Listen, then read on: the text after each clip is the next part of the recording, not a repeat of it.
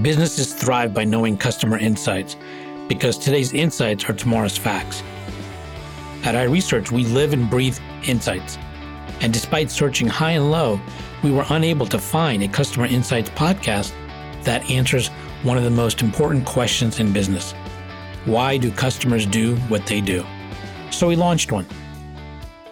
Hi, I'm your host, Darshan Mehta. I'd like to introduce Kory Grushka. He is an entrepreneur, creative director, and previously a successful corporate lawyer. He is the founder and creative director of Stories Bureau, a boutique creative agency focused on B2B content and working with Fortune 500 companies. They work across industries with particular expertise in consumer packaged goods and technology. In addition to his work with Stories Bureau, he consults on business development, strategy, positioning, and branding design matters, among other things. Kory, I want to welcome you. I look forward to talking to you. Thanks so much. I'm happy to be here. Likewise. You really have quite a varied background, ranging from initially studying computer animation, then law, going on to becoming a seasoned corporate lawyer, and then shifting into marketing, and now founding your own marketing agency.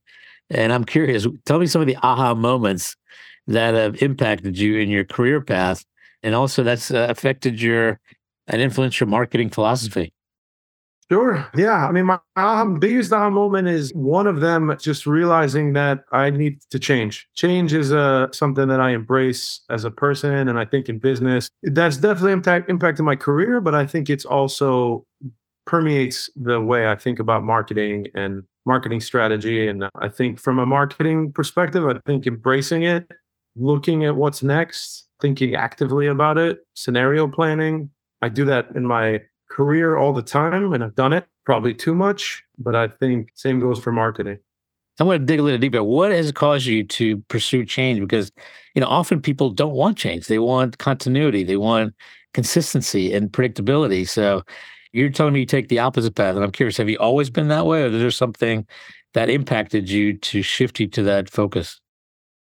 So we started with Insights podcast, and now we're moving into like a therapy, personal growth podcast. But I think what to me is honestly like gets a little personal, but like my background, my childhood, my family and I moved around not that much. Some families, army, military families and so forth. I grew up for the first 6 years in Florida.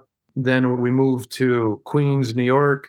And then we moved to northern New Jersey, where I did high school. And then from there on, and I spent a lot of time in New York, in the city, kicking around the city and so forth.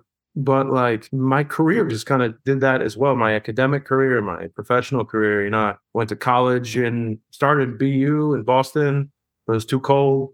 And so I ended up moving to Florida, Central Florida, where they have an animation program. Then I went law school in DC, Philly, multiple places in Philly, so it's kind of ingrained and trained, I think. Almost kind of enjoy it, not almost, very much so. And I think that's a mentality for marketers that I think is relevant. Also, kind of like taking passion or inspiration in thinking about, honestly, scenario planning and the future and what's out there and experimenting and so forth. I agree with you. I actually think it's very related to insights, because often I think, we'll talk about this in a minute, is people have different views on what actually is an insight, but I think, being open to change and looking for change often gives you the ability to see insights where maybe others may not have seen them at all. What do you think? Yeah, I mean, that is what insights is intended to be, insightful. And I think that's sometimes where it doesn't always deliver on it. I think that's one of the challenges. It's a really hard field. You're kind of like forming the future. You know what I mean? Insights is all about like, what are we doing? Where does the brand, where does our product, where does our marketing, how do we position ourselves in the future? I mean, today too, but it's essential to the insights process to be able to scenario plan for sure, but like look objectively and in an inspired way at kind of what's next and what direction can we go and how does that impact where we stand today and the decision process we have in front of us, the consideration set in any context. I think that's what insights is all about. And kind of the objectiveness and the open-mindedness is so important because that also comes, there's bias and there's, which everybody has, some more than others. And I think it's very important as you in the insights process, in the research process, whatever it is you're looking into. I agree. And I think with the bias, I think everyone has their bias, but I think if someone's open to change, they're able to then question some of their bias as well because they're actually open to a different viewpoint or a different perspective. And I think what you're saying is something that Wayne Gretzky often said is he doesn't go where the puck is, he goes where the puck is headed or going to be, right? And I think so that's very interesting. Tell me, how do you define insights? Interesting. That's now we're getting into philosophy podcasts. We're going to cover it all today. How do I define insights? Well, it's probably different in different industries. It's different. To me, for sure, the different in different industries and even in the size of the business, the different business units it's generally marketing, I'd say. Like it's consumer insights to me, as I've seen it, whether, mostly it's in a bunch of industries, but it's started in CPG with P&G, I think. That's what everyone says. And it's kind of become a lot more commonplace in tech. You see more insights in big tech, small tech insights in the tech space. And it's different in CPG versus tech because tech is looking at users, CPG is looking at consumers, at purchasers of their products, retail or any commerce, and consuming them at a mass market.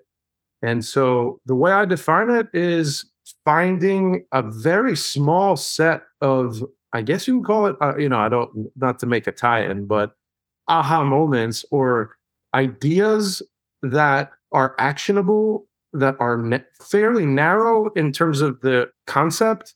It might be broad in terms of the application, but a very specific idea that is going to make money for the business. In tech, it's more about, honestly, the user and the UX and the CX and the product.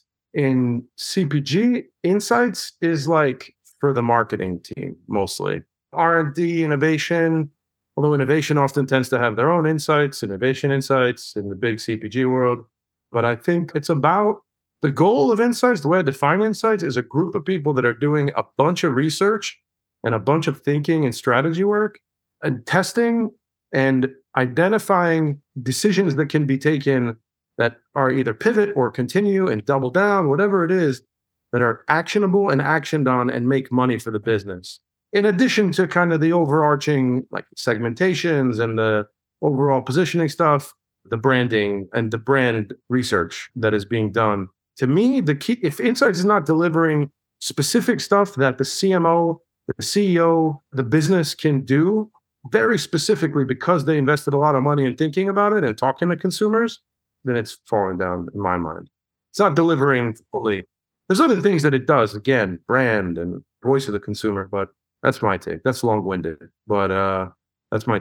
I agree with you. I think insights is more than just facts or numbers. It's a combination of many things grouped together. I often talk about a good example is a really good comedian who takes something from over here, puts it together and makes you say, oh my God, I never thought of that, but it's an absolute truth.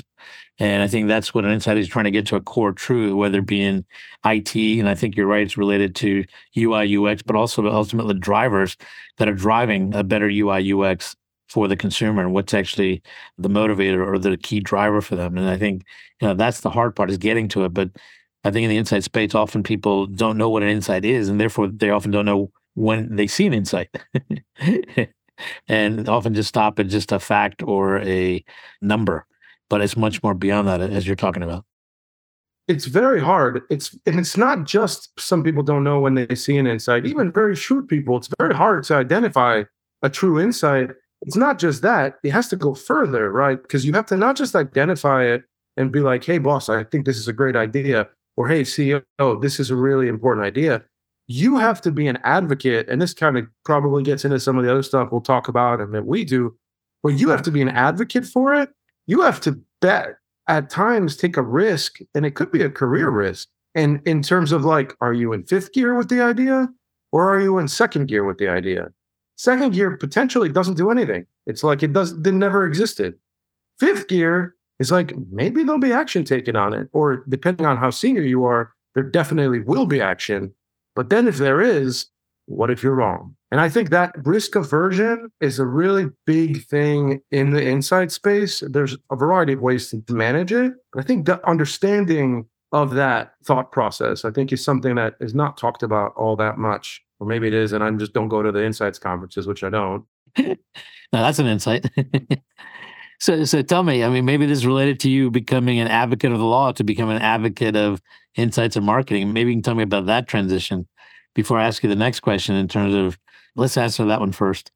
All right. So like I started as a kind of creative, as a designer and an illustrator and an animator, but it was too creative. It was like fully just being stuck in a studio or a dark room that's cold in an animation, basically like hive for days on end. So I wanted to be challenged. I wanted to be challenged academically, went to law school, did well on the LSAT, never studied really, never was academic before. But so I went to a pretty good law school, actually did well, very surprising to pretty much everybody that knew me. And then I ended up having a career as a corporate lawyer. I really always wanted to be an entrepreneur. And I was always intrigued and enjoyed creative and design. I was like, when I got to be a lawyer, I told my suite mate, the lawyer that was the office next to mine, I'm not going to be here for more than like 2 years max. And I ended up being there for 8 years.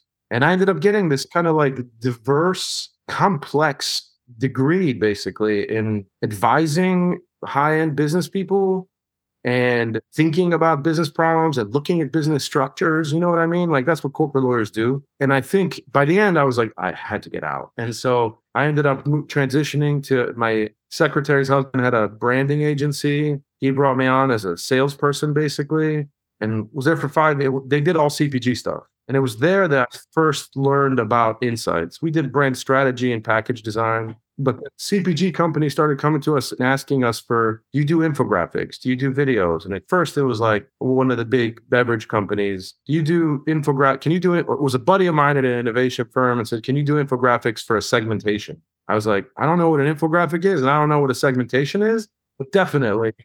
And so we started there and that just snowballed until like people would leave and go to this company and go to this company.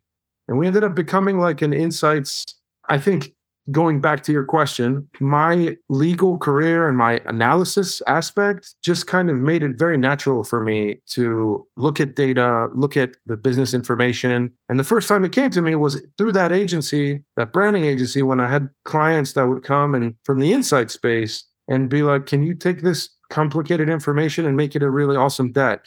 Or can you tell a 2-minute story with this research project? And it was like, I got the story.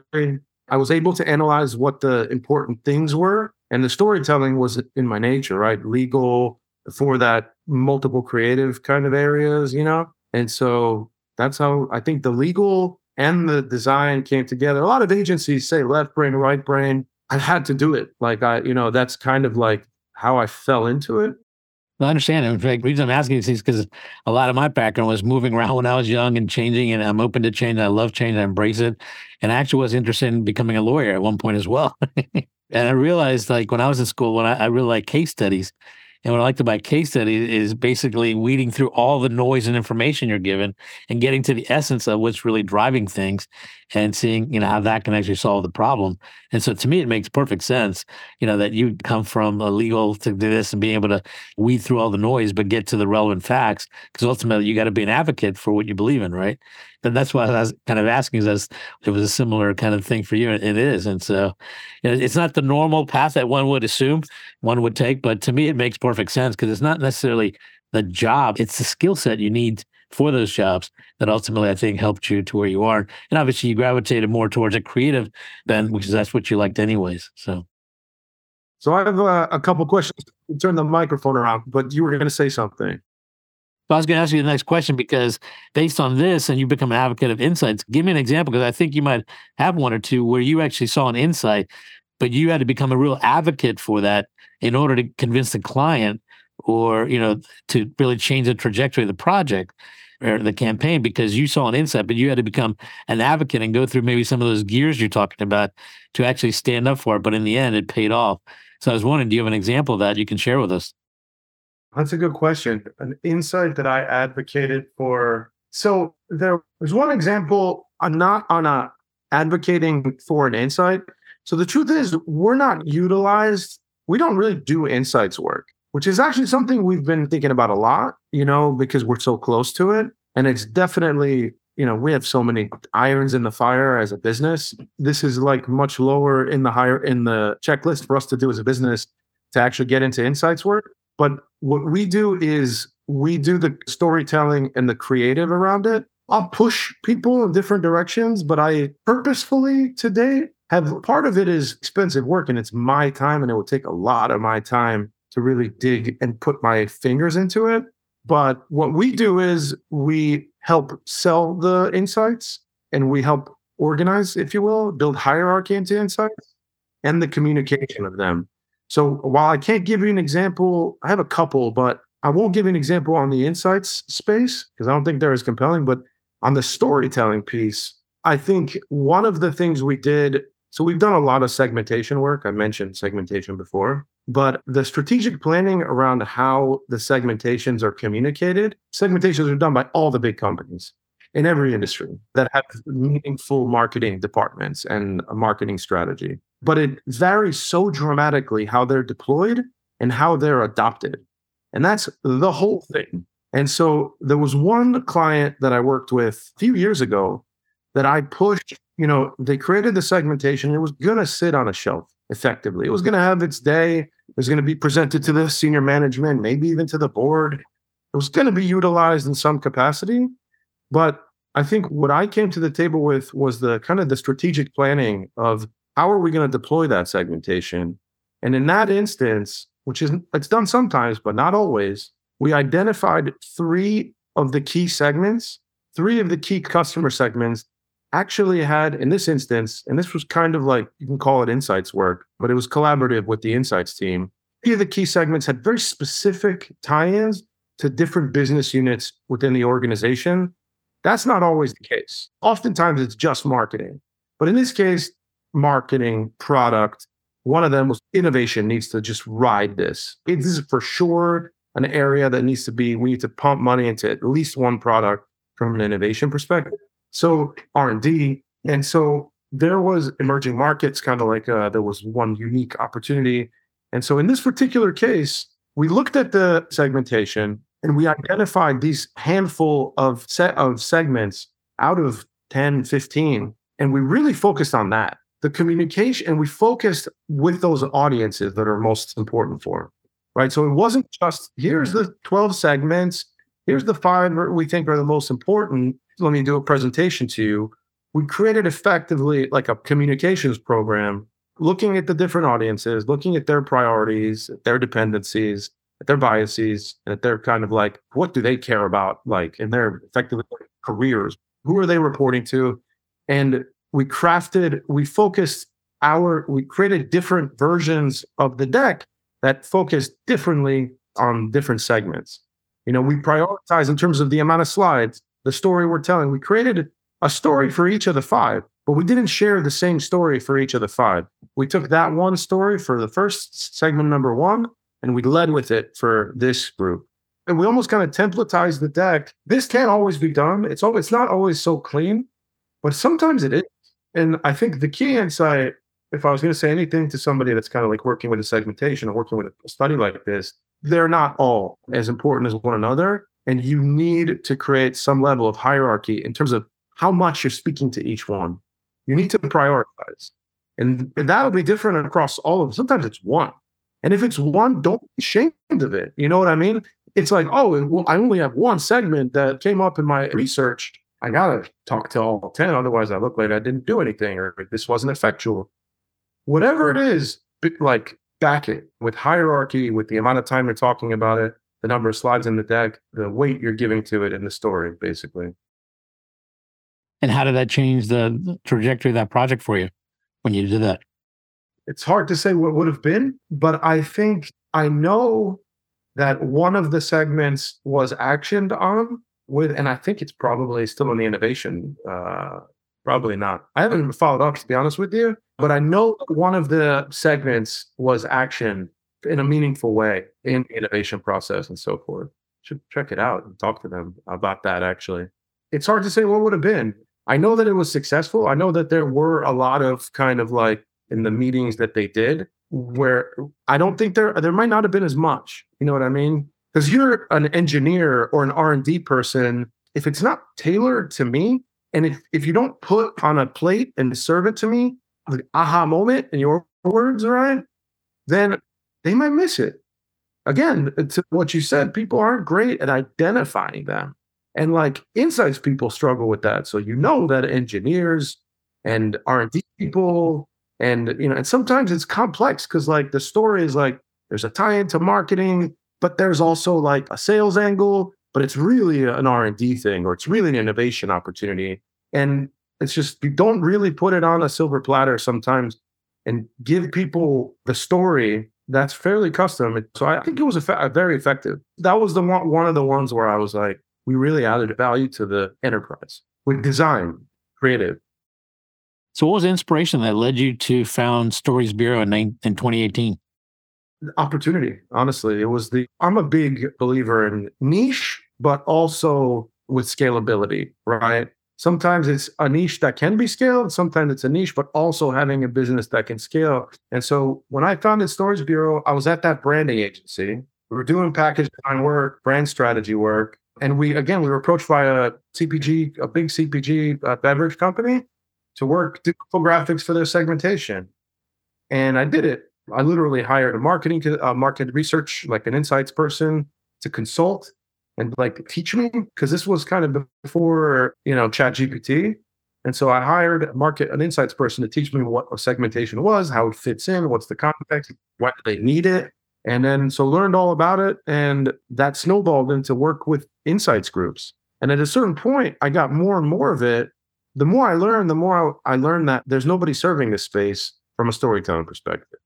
There are storytelling people, but there's nobody that's coming to this space and being like, we can take your data, your insights work, because we understand insights, make better stories out of it, and also give you high, elite creative, better decks, better videos that have impact. When I learned about that, it was opportunity. This is a niche of one's dreams, right? There's a lot of demand and there's literally no supply. So we started doing so much work that my partners and I in the branding agency, we created a new entity. We called it at the time Stories Company, initially just focused on storytelling with insights and design for, internal comms, really executive comms, but really for insights. And that snowballed into what we have today. I was bought out. I took the company on my own 5 years ago in 2018. It's grown into what it is today. Beyond insights, but insights that it's sold. Nice. So now that you know what infographics are and you know what storytelling is, as well as segmentation, what would you tell a young Kory that was just starting out when he didn't know it?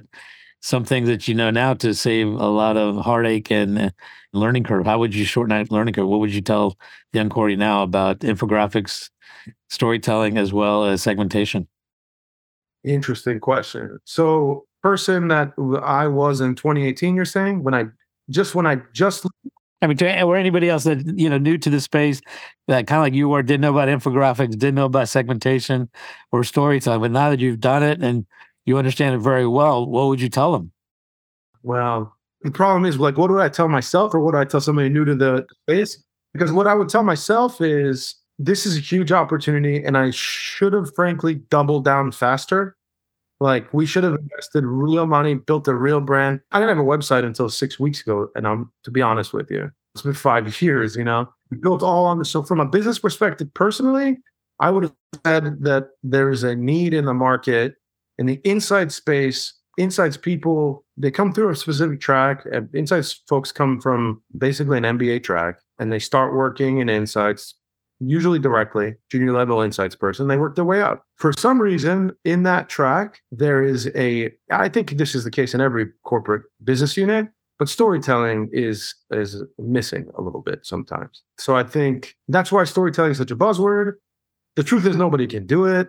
We can talk about why it's important, but a lot of other presentation experts and storytelling experts talk about the history and everything. But, I think there's a real market need for storytelling. And it's not so much infographics, but it's presenting data in ways with hierarchy that are well calibrated to what audience needs and can process. And so I think the market opportunity, frankly, is what I would have told my earlier self. What would I tell like a young insights person?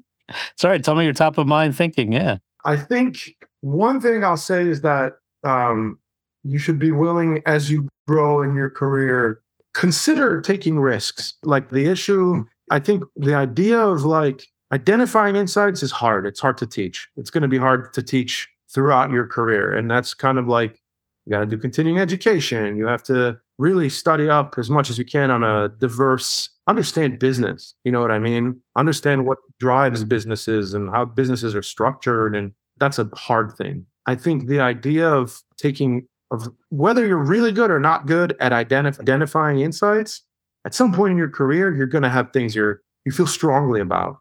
You're going to see insights that you think are right. Push those. You'll be wrong and there'll be risk. And well, I guess you have to also figure out like just how much of a risk taker are you, but probably be a little more biased in wherever you are. Maybe push the degree of risk you're willing to take. You don't go from a person that takes no risk and is just going to do their job and deliver what's asked all the time their whole career. You don't go from that to being like a huge risk taker and like walking into the CEO's office being like, you need to do this, like you're not going to do that, right? But you can move it a little bit, move the needle, have a bias towards taking a little more risk. When you see an insight, I feel like insights people know it. And there's always conversations where it's like, you feel strongly, but you just get quashed. Or you feel strongly and you could take it up to another different type of conversation, but you don't go there. Maybe sometimes go there. So that's one thing I would tell an insights person. And on the storytelling piece, you really have to think about the audience and plan how you're going to be communicating the insights project. I think another thing that is a real just problem, almost epidemic. There's so much money that goes. People spend like $750,000 on a project with Kantar, and they'll get a deck. They'll start working with it and all right, we need this main deck or whatever they need, and then they'll be okay. So what's the plan? Like, who are we talking to? How are we implementing it? How are we activating it? How is it being socialized in our organization? I think that's consideration needs to happen at the beginning of the project before, and possibly in collaboration with Kantar, Ipsos, whoever it's going to be, right? Like, I think in the beginning of the project, it's project plan.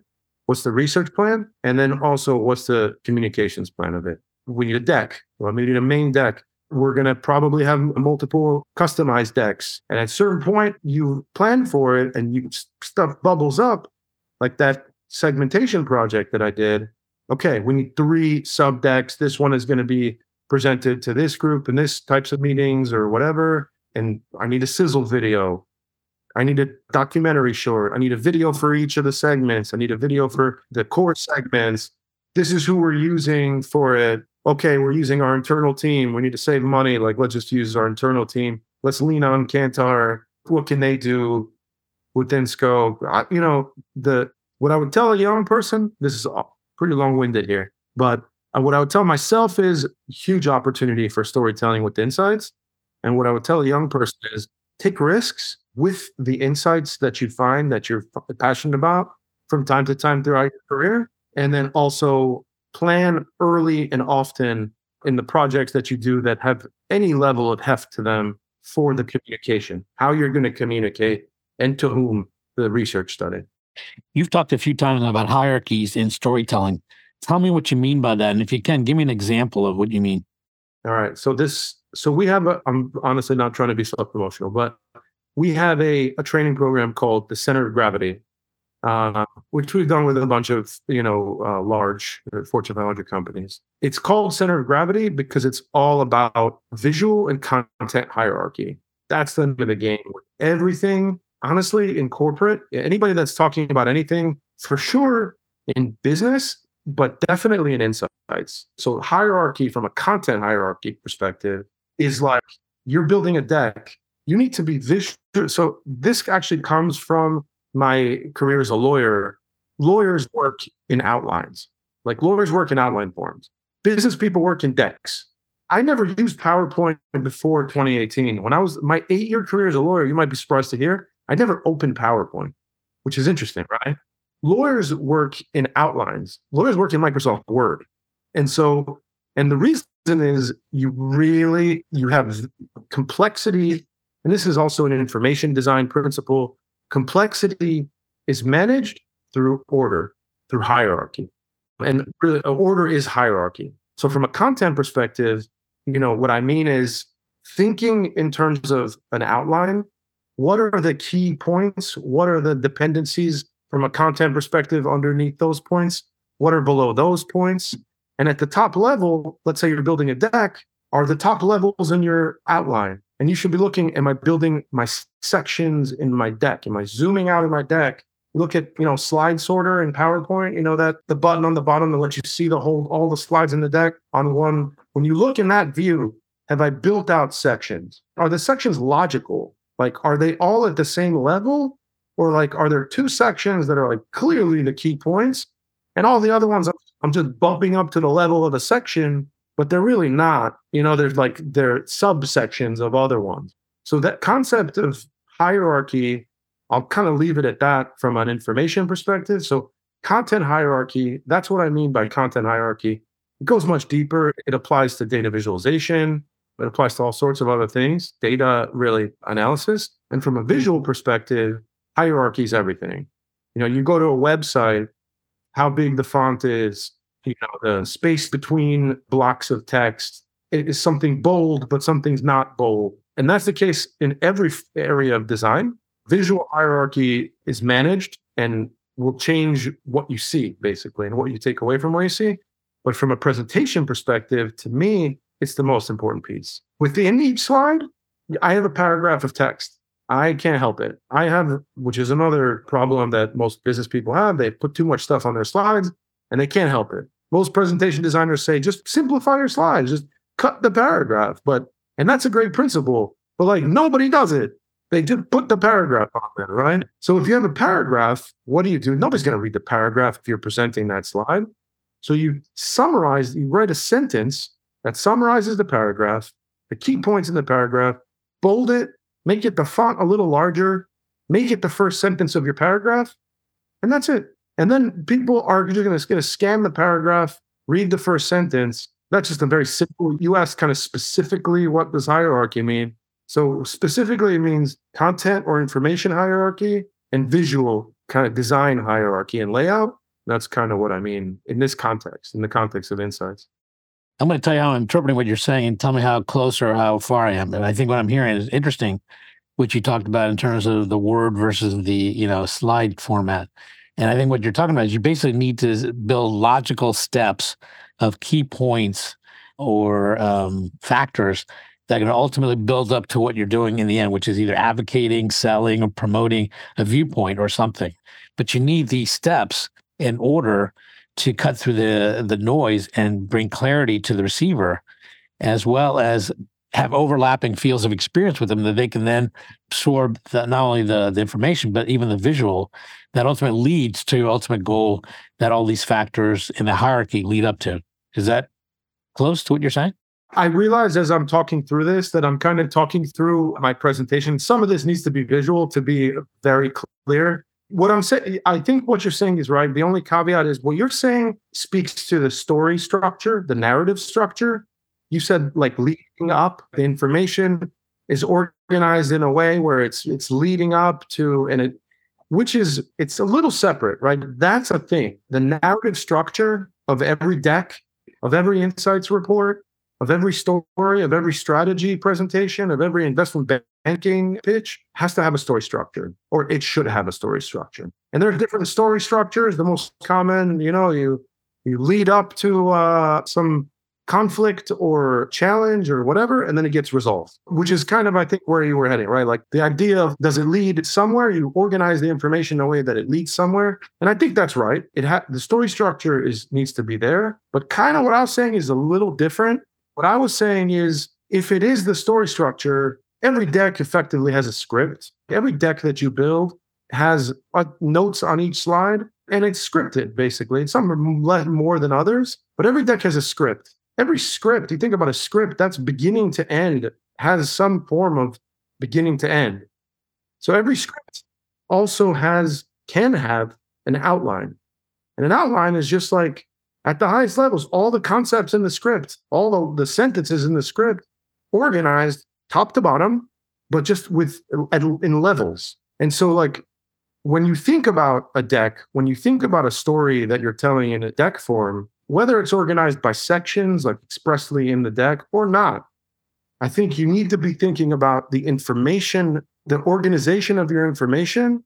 Yes, it's probably and should be in a narrative format, which where you resolve a problem or there's a conflict, but also you need to be able to kind of almost visualize the information from in terms of what's more important, what relates to what. You need to be able to zoom out again with the slide sorter in PowerPoint, see the deck and say, oh, okay, it makes sense that it's moving in this direction, but also it makes sense that it's organized within each of these areas in this way. At the highest level, the key points that I'm making, they are independent of one another. There's 3 of them, and there's only 3 that I'm focusing on at that level. There might be 3 sections. There's not like 5 sections or 7 sections, but only 3 of them are the key points. The way the information architecture, frankly, is built in such a way that there's hierarchy in there.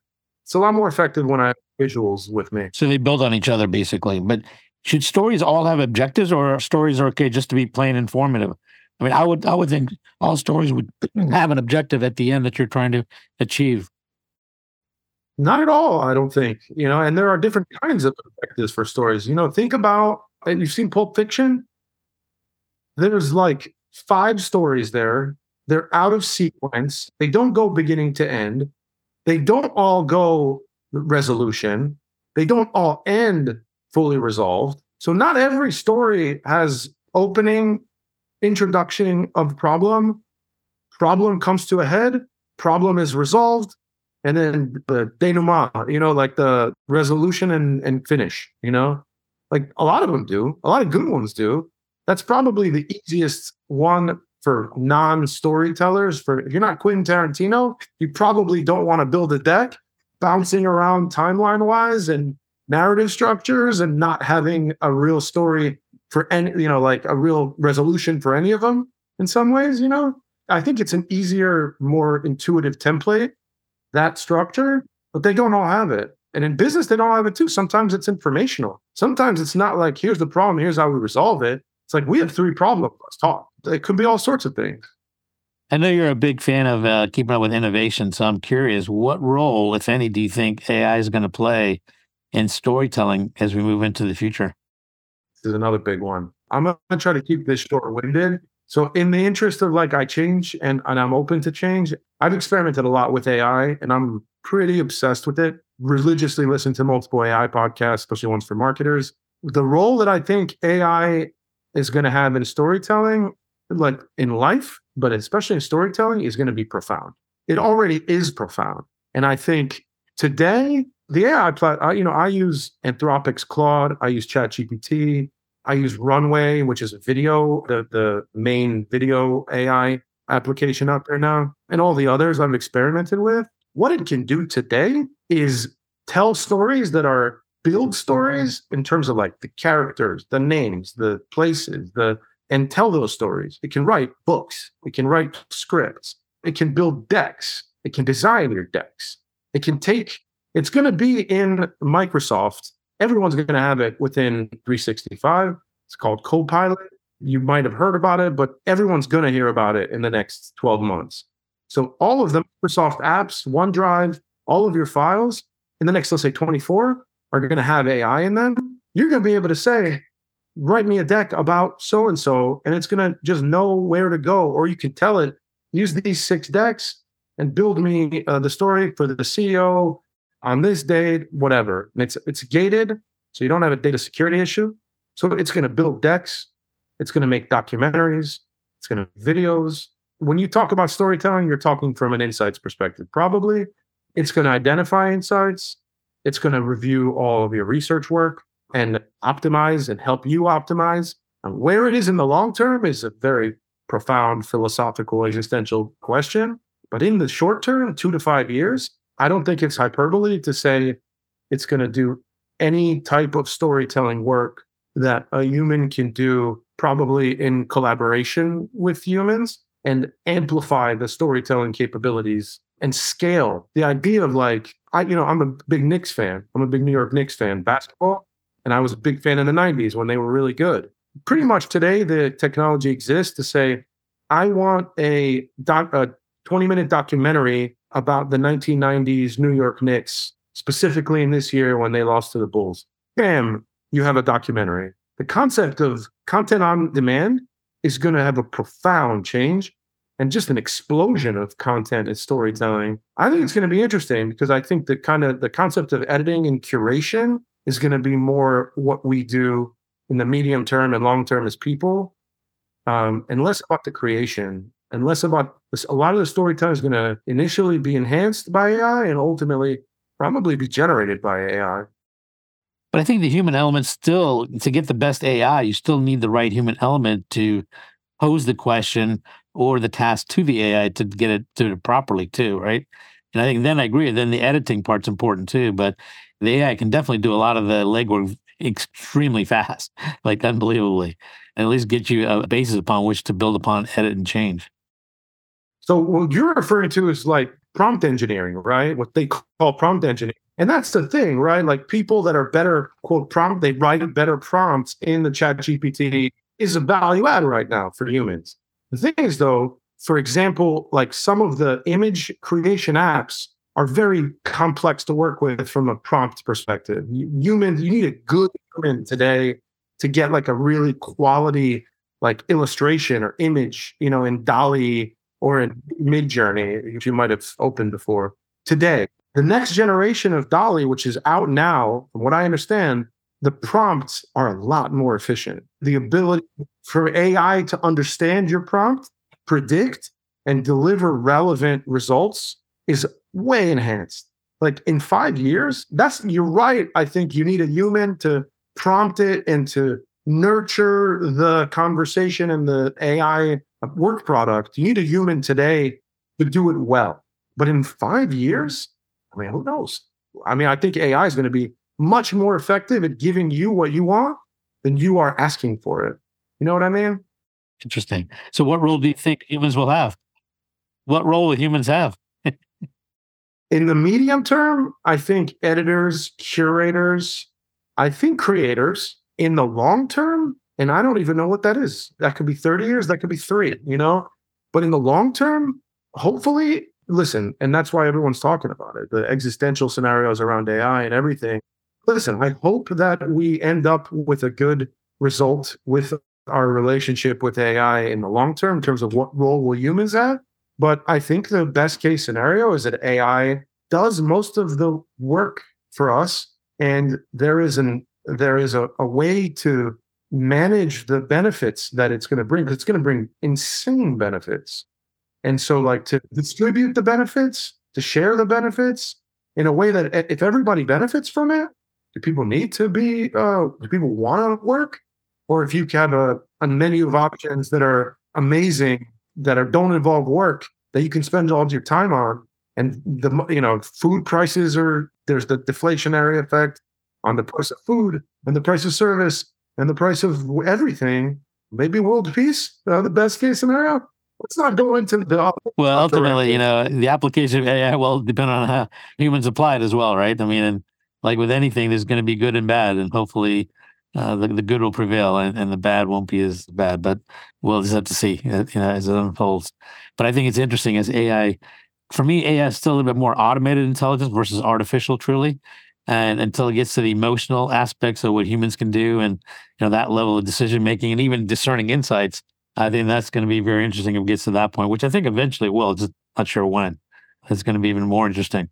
That's for sure. Right. The stuff that's on the frontier today is, and most people aren't looking at the frontier. You know what I mean? Most people know ChatGPT, maybe they've experimented, maybe they embraced it, or maybe they use DALL-E or Midjourney for images sometimes. But the stuff that is out there that you can see. Yeah, it's pretty crazy. Like, what? It's banana. Today, there'll be a need for humans. I hope we can build a world where it's human-centric. AI is crazy, right? It can take it can take consciousness and human consciousness to different galaxies in theory. You know what I mean? Like, not to be, like, it can do crazy, amazing things for humans. So, I don't know. This was probably this is a passion point for me, as you might hear. So probably shouldn't have gone down this road. Well, we'll have to have another podcast on that later on when we, as you delve more into AI and implications and where you think it's headed. It'll be a fun conversation. But let me ask you, if you were to have a conversation with anybody in AI or in storytelling or insights, who would it be and why? AI and storytelling or insights. AI, I would probably like to talk to Sam Altman, who's the founder of OpenAI, the CEO of OpenAI, and he runs ChatGPT. Just like see what's going on there, But with him, with the company, with insights, I listen to a lot of podcasts, and I'm a big fan of Scott Galloway. Have you come across Scott Galloway in the podcast space? I'm a big fan. He's so insightful. I'd love to kind of like sit down with him for half an hour and talk about like my business and the world of insights and other, the other stuff we're doing as a business. Scott Galloway probably, and he's founded Profit, which definitely does insights work, but more strategy. And that was the question, right? There was nobody else you were asking about. Yeah, storytelling. If there's another one for storytelling. Storytelling. Probably Quentin Tarantino. Like, just intrigued by he's the most unique storyteller, I think, of these generations. You know what I mean? Like the last 50 years. I think. Yeah, I agree. He does a combination of bringing chaos and structure to it, but also visually too, and tying it all together. And it's quite unique for sure. Tying it all together. It's crazy how he does it. It doesn't make sense. Well, it doesn't, right? So that's the thing. Well, listen, it was a pleasure talking to Kory. I really appreciate it. And I look forward to having a continued conversation with you on AI in the future and seeing where all this is going to take us. And I'd love your insights on it because especially when it ties to humans and storytelling, I think you bring an important and interesting perspective. So thank you. I appreciate that. Yeah, I had a great time. Thanks so much. Yeah, it's a pleasure talking to you. Thanks again. Getting to AHA was brought to you by iResearch. To find out more about us, head to iResearch.com and make sure to search for Getting to AHA in Apple Podcasts, Spotify, and anywhere else podcasts are found. And don't forget to click follow to ensure you don't miss any future episodes. Thank you for listening.